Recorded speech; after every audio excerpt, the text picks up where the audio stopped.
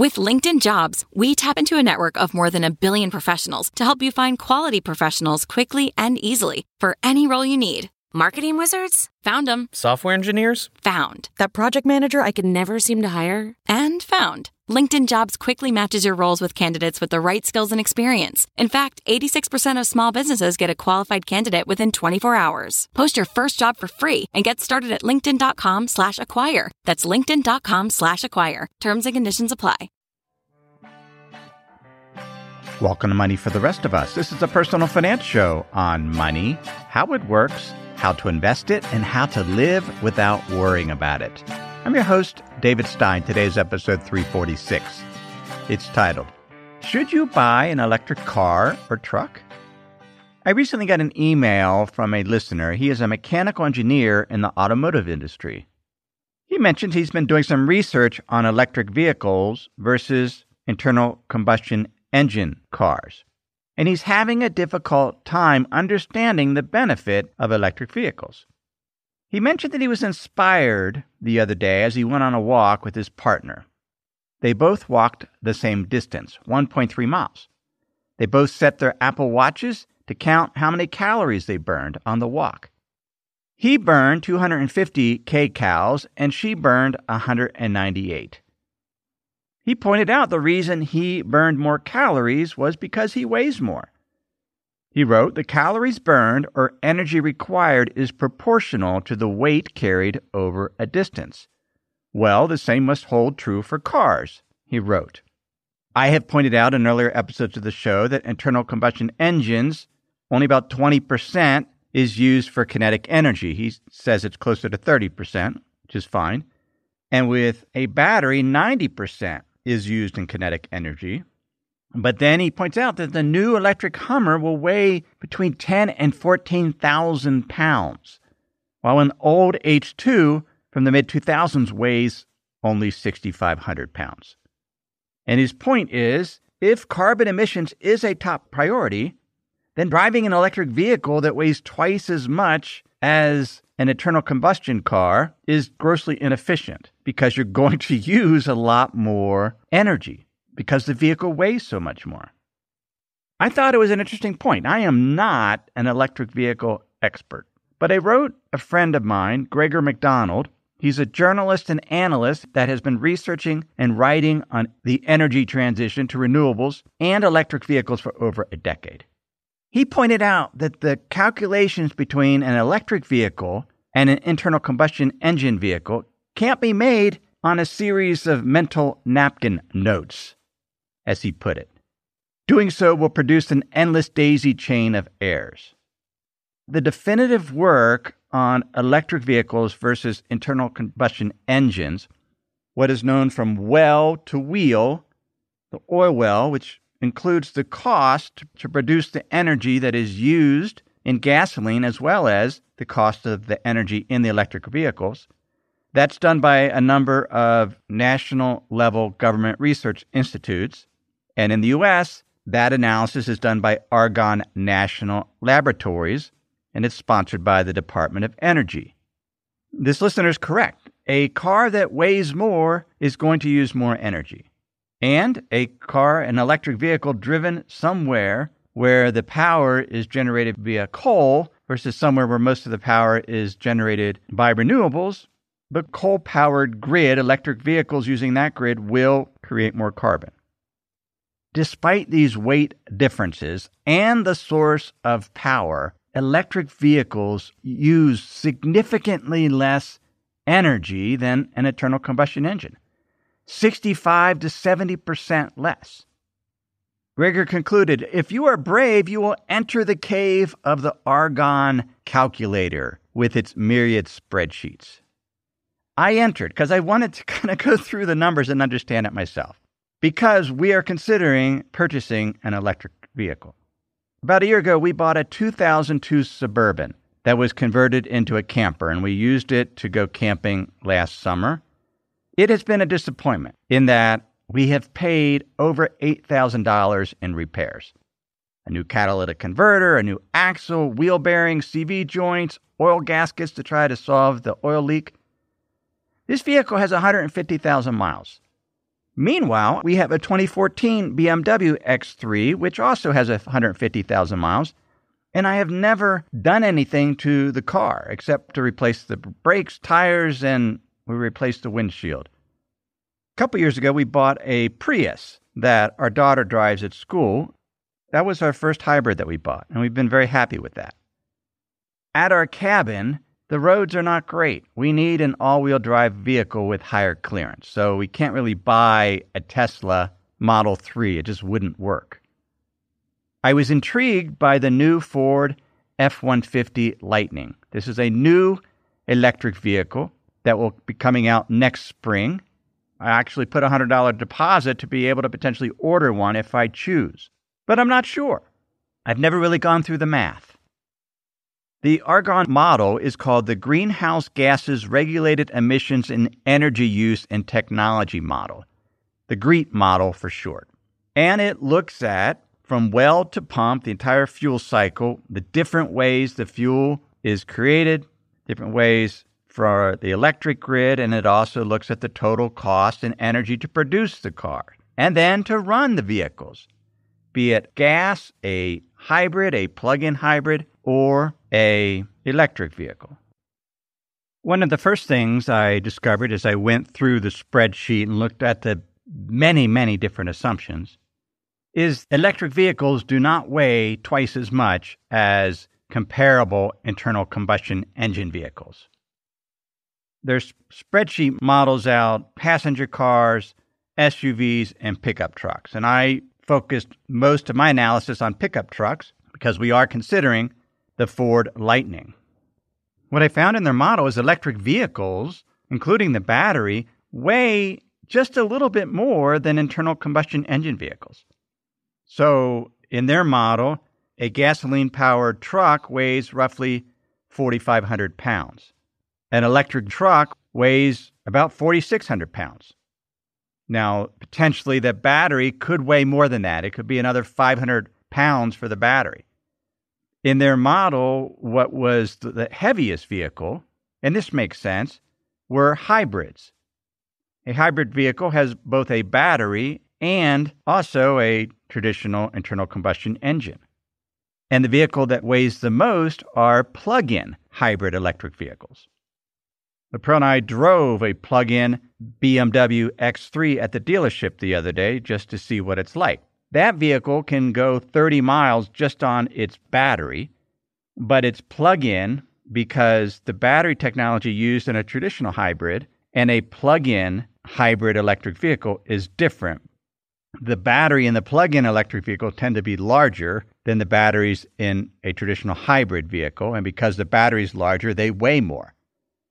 I went looking for actual models in production, and one is the Mini Cooper, which is produced by BMW.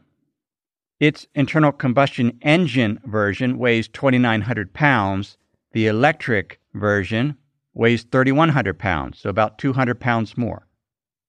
The Ford F-150 Lightning pickup truck weighs about 6,500 pounds, which is about 1,000 pounds more than the Ford F-150 with the 3.5-liter engine. The Ford F-150 Lightning, the battery alone, will weigh about 1,800 pounds. But when we look at the GREET model and go through the numbers, we'll see that the energy efficiency of an electric truck is so much greater than an internal combustion engine truck, even if that electric truck weighs more, 1,000 pounds more. Now, if the truck weighs double, that's another matter, but that's not the case. They don't weigh double. In the case of the Ford F-150, it's about 1,000 pounds more.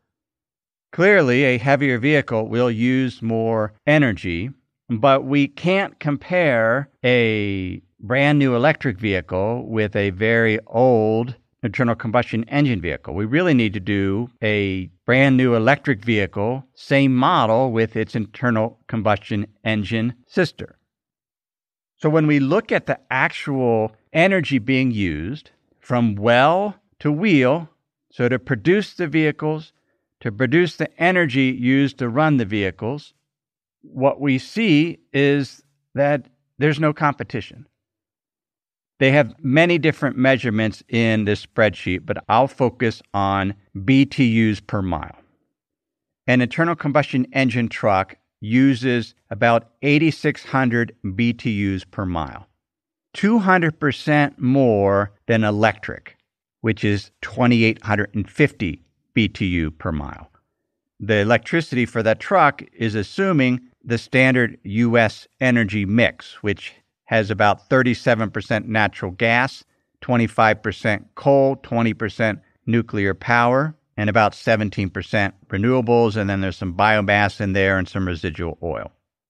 200% more electricity for the internal combustion engine truck.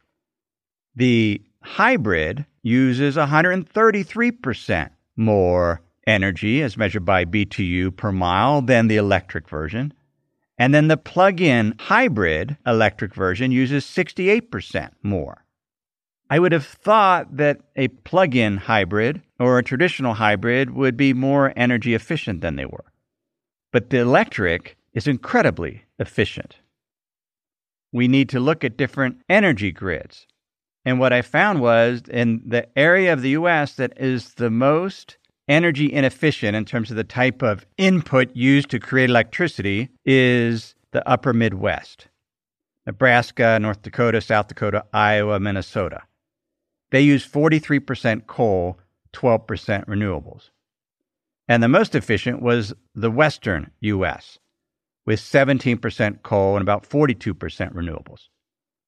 The difference for that electric truck in terms of BTU per mile is in that upper Midwest, where there's a great deal more coal usage, it was 3,480 BTU per mile. In the western U.S., the most efficient area, 2,700 BTU per mile. So about 600 BTU per mile difference in the energy used between an inefficient grid, a grid that creates more emissions than one that's more efficient, that western mix. So it does make a difference with regard to how the electricity is produced, used to charge the electric vehicle. But it doesn't make enough difference to justify, strictly from an energy use basis, an internal combustion engine truck. They are significantly more inefficient than an electric truck. Of course, the amount of energy consumed is just one way to look at it. What about the actual cost of owning the vehicle over time? And I looked for different analyses for this, and the best article I found was by Roberto Baldwin, writing for Car and Driver. This came out in May 2020. It was titled EV versus Gas, Which Cars Are Cheaper to Own? They did a 3-year cost analysis.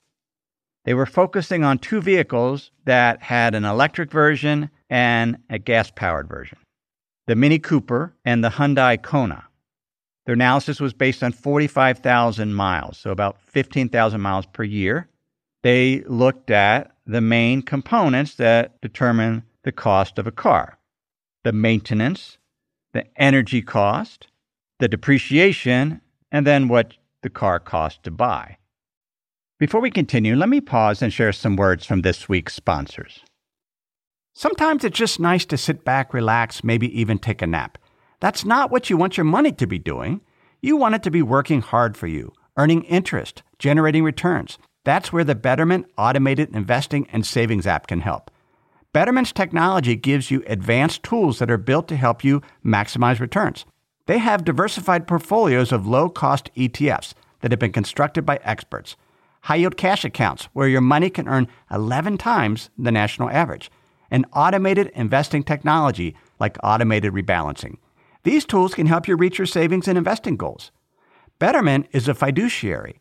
That means it's their job to act in your best interest. They will never recommend an investment or give you guidance unless they believe it will help you reach your financial goals. So visit Betterment.com to get started. Learn more about the high-yield cash accounts at Betterment.com. Investing involves risk, performance not guaranteed. Cash reserves offered through Betterment LLC and Betterment Securities. Betterment is not a bank.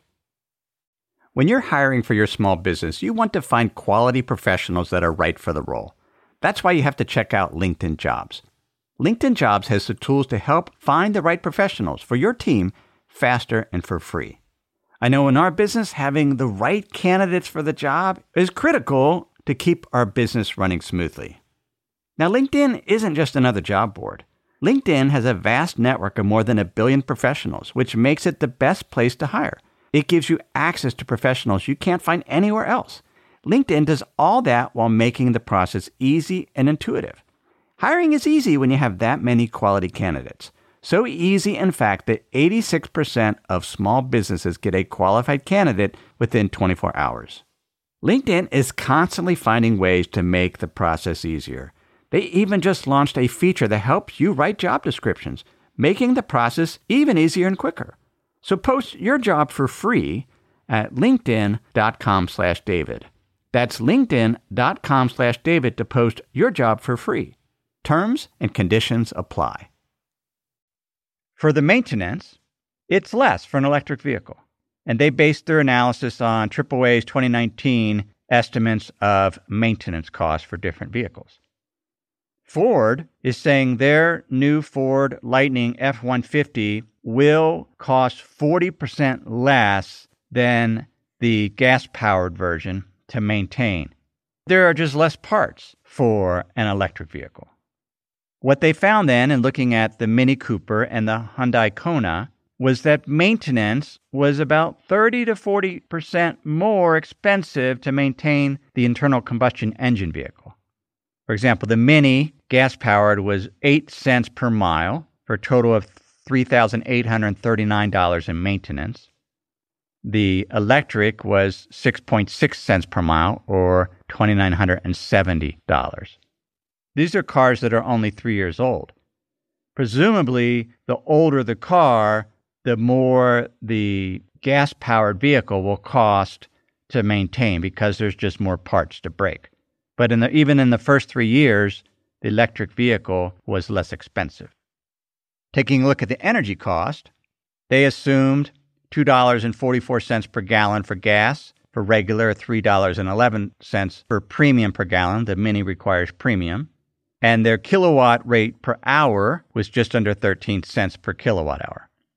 Our power here in Idaho is less than that. It's closer to 8 cents per kilowatt hour, and that certainly factors in, well, what does it cost? In that case, gas is still going to be more expensive. So they estimate the total cost of gas for the Mini Cooper was $4,478 over the 3-year period. The electric Mini was $1,939. It cost twice as much for the gas-powered version of the Mini compared to the electric version in terms of the energy cost. For the Hyundai Kona, it was also twice as much, $3,600 for the gas, $1,723 for electricity. The next area, and the one that's probably the most difficult to estimate, is the depreciation. It would be interesting to see in leasing both vehicles what residual is the company assuming for an electric Mini Cooper versus a gas one. The reality is electric vehicles do cost more because of the battery technology, and higher priced cars tend to have more depreciation. From that aspect, they estimated that in the first 3 years, a Mini hardtop would suffer $8,900 in depreciation. The value of the car would fall by $8,900 compared to the price paid. And the electric version of the Mini would have $13,600 of depreciation. For the Kona, gas-powered, about $10,600 depreciation, and the electric, $12,200. So they're assuming the electric vehicles will depreciate more because they are more expensive. One of the interesting stats in the Argonne Labs GREET model is their estimate of lifetime vehicle miles traveled. They assumed that the internal combustion engine and hybrid version of the truck will travel 183,000 miles over its lifetime, whereas the electric, they only assume 128,000 miles, presumably because at that point the batteries need to be replaced. And so there is an argument to suggest depreciation should be more for electric vehicles, not only because they cost more, but because they don't necessarily last as long. Finally, when they looked at what was the cost of the car, including depreciation, the energy cost, and the maintenance, the 3-year cost of ownership for the Mini Electric was $49,312. For the Mini gas-powered hardtop, it was $41,454. So about an $8,000 difference. Now, that was before a federal tax credit. Many countries give purchasers of electric vehicles a tax credit. In the U.S., it's $7,500, although each manufacturer only gets so many tax credits. So one of the things we saw with the Ford Lightning is not necessarily everyone that buys it will be able to get the tax credit. But if you factor in the tax credit, the 3-year cost of owning the electric Mini versus the gas-powered is about the same. The Hyundai Kona was a little different. The total cost before tax credit, total cost of ownership was $55,311 for the electric vehicle and just under $40,000 for the gas-powered. So even after factoring in the tax credit, the gas-powered Hyundai is the better deal. Cost obviously is just one aspect.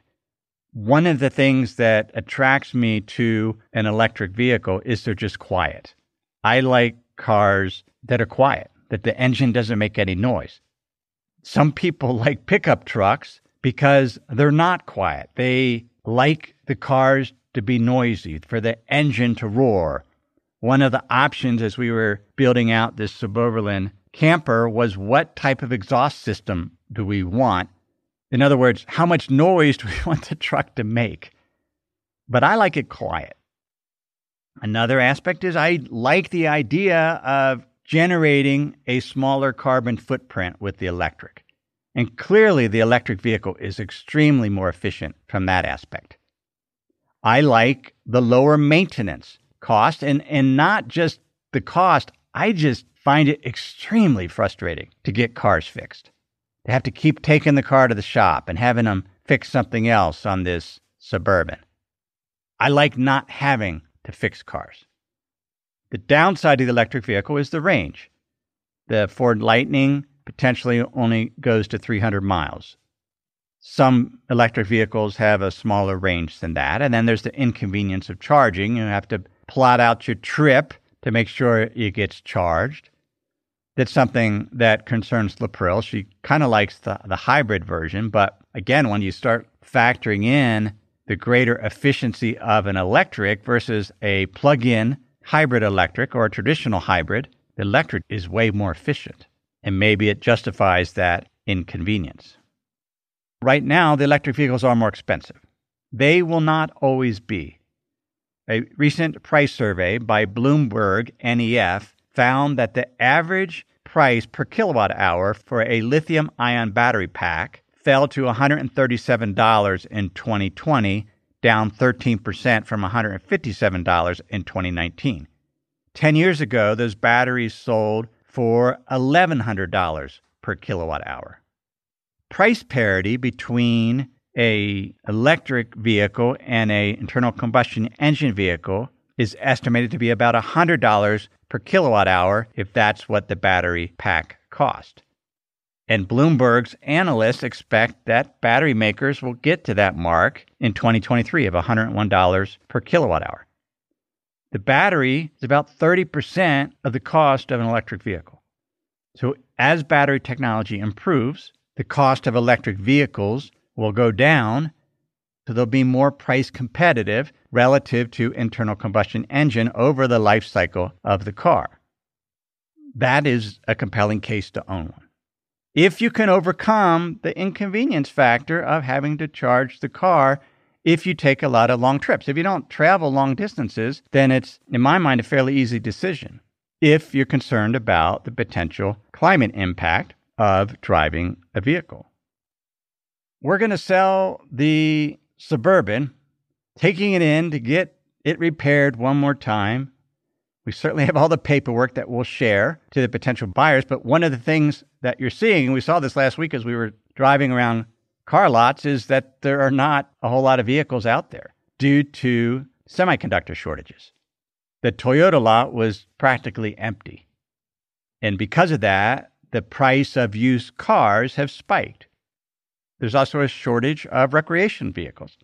So our hope is if we can sell this Suburban, show them the paperwork, that we'll be able to recoup most of our cost because the build-out specialist, Suboverlin, their wait list is October 2022. That's if you want a new Suboverlin, converted Suburban, you have to wait until October of next year. So we'll see if we can get our money out of it, and then we're just going to wait and see. We'll go with the one car LaPrelle and I will share, and maybe we'll go with the Ford Lightning. Maybe we'll do an electric vehicle. We definitely need something that has all-wheel drive and high clearance. I'm leaning toward the electric because they're quiet, because there's lower maintenance, because they use less energy. And I'm willing to pay a premium for that for now, even if there's the inconvenience of having to charge it as we travel. And that's episode 346. Thanks for listening to the episode. If you would like to learn more about investing, becoming a better investor, there's 2 ways I can help with that. First, consider signing up for my weekly email newsletter, The Insider's Guide. It's where I share about that week's episode. I share the notes and research materials that I use to prepare it, and share an essay on money, investing, and the economy to help you become a better investor. When you sign up for The Insider's Guide, you'll get my free guide, 10 Questions to Master Successful Investing. This is a summary of the key points from my book by the same name. The second way I can help is by you becoming a member of Money for the Rest of Us Plus. Plus membership gives you essential portfolio tools, training, and a community to invest with confidence and achieve your financial goals. There's over 1,000 Money for the Rest of Us Plus members. They continue as members because they get access to a proven investment approach and expert portfolio insights delivered in a clear and concise style they can understand. Here's some of what you get with Plus membership. Global multi-asset class portfolio examples. A monthly investment conditions and strategy report to help you keep your emotions in check. An exclusive member-only podcast called Money for the Rest of Us Plus, as well as an ad-free version of the regular podcast. And with both of those podcasts, you get written transcripts. Plus membership includes best-in-class video lessons, portfolio building tools and templates, as well as access to my portfolio holdings and trades. You'll be able to interact with other members in the member forum and ultimately get the tools and the community you need to feel confident in your investing. Plus membership is a voice of calm and reason amidst the chaos. We'd love to have you as a member. You can learn more at moneyfortherestofus.com. Everything I've shared with you in this episode has been for general education. I've not considered your specific risk situation. I've not provided investment advice. This is simply general education on money, investing, and the economy. Have a great week.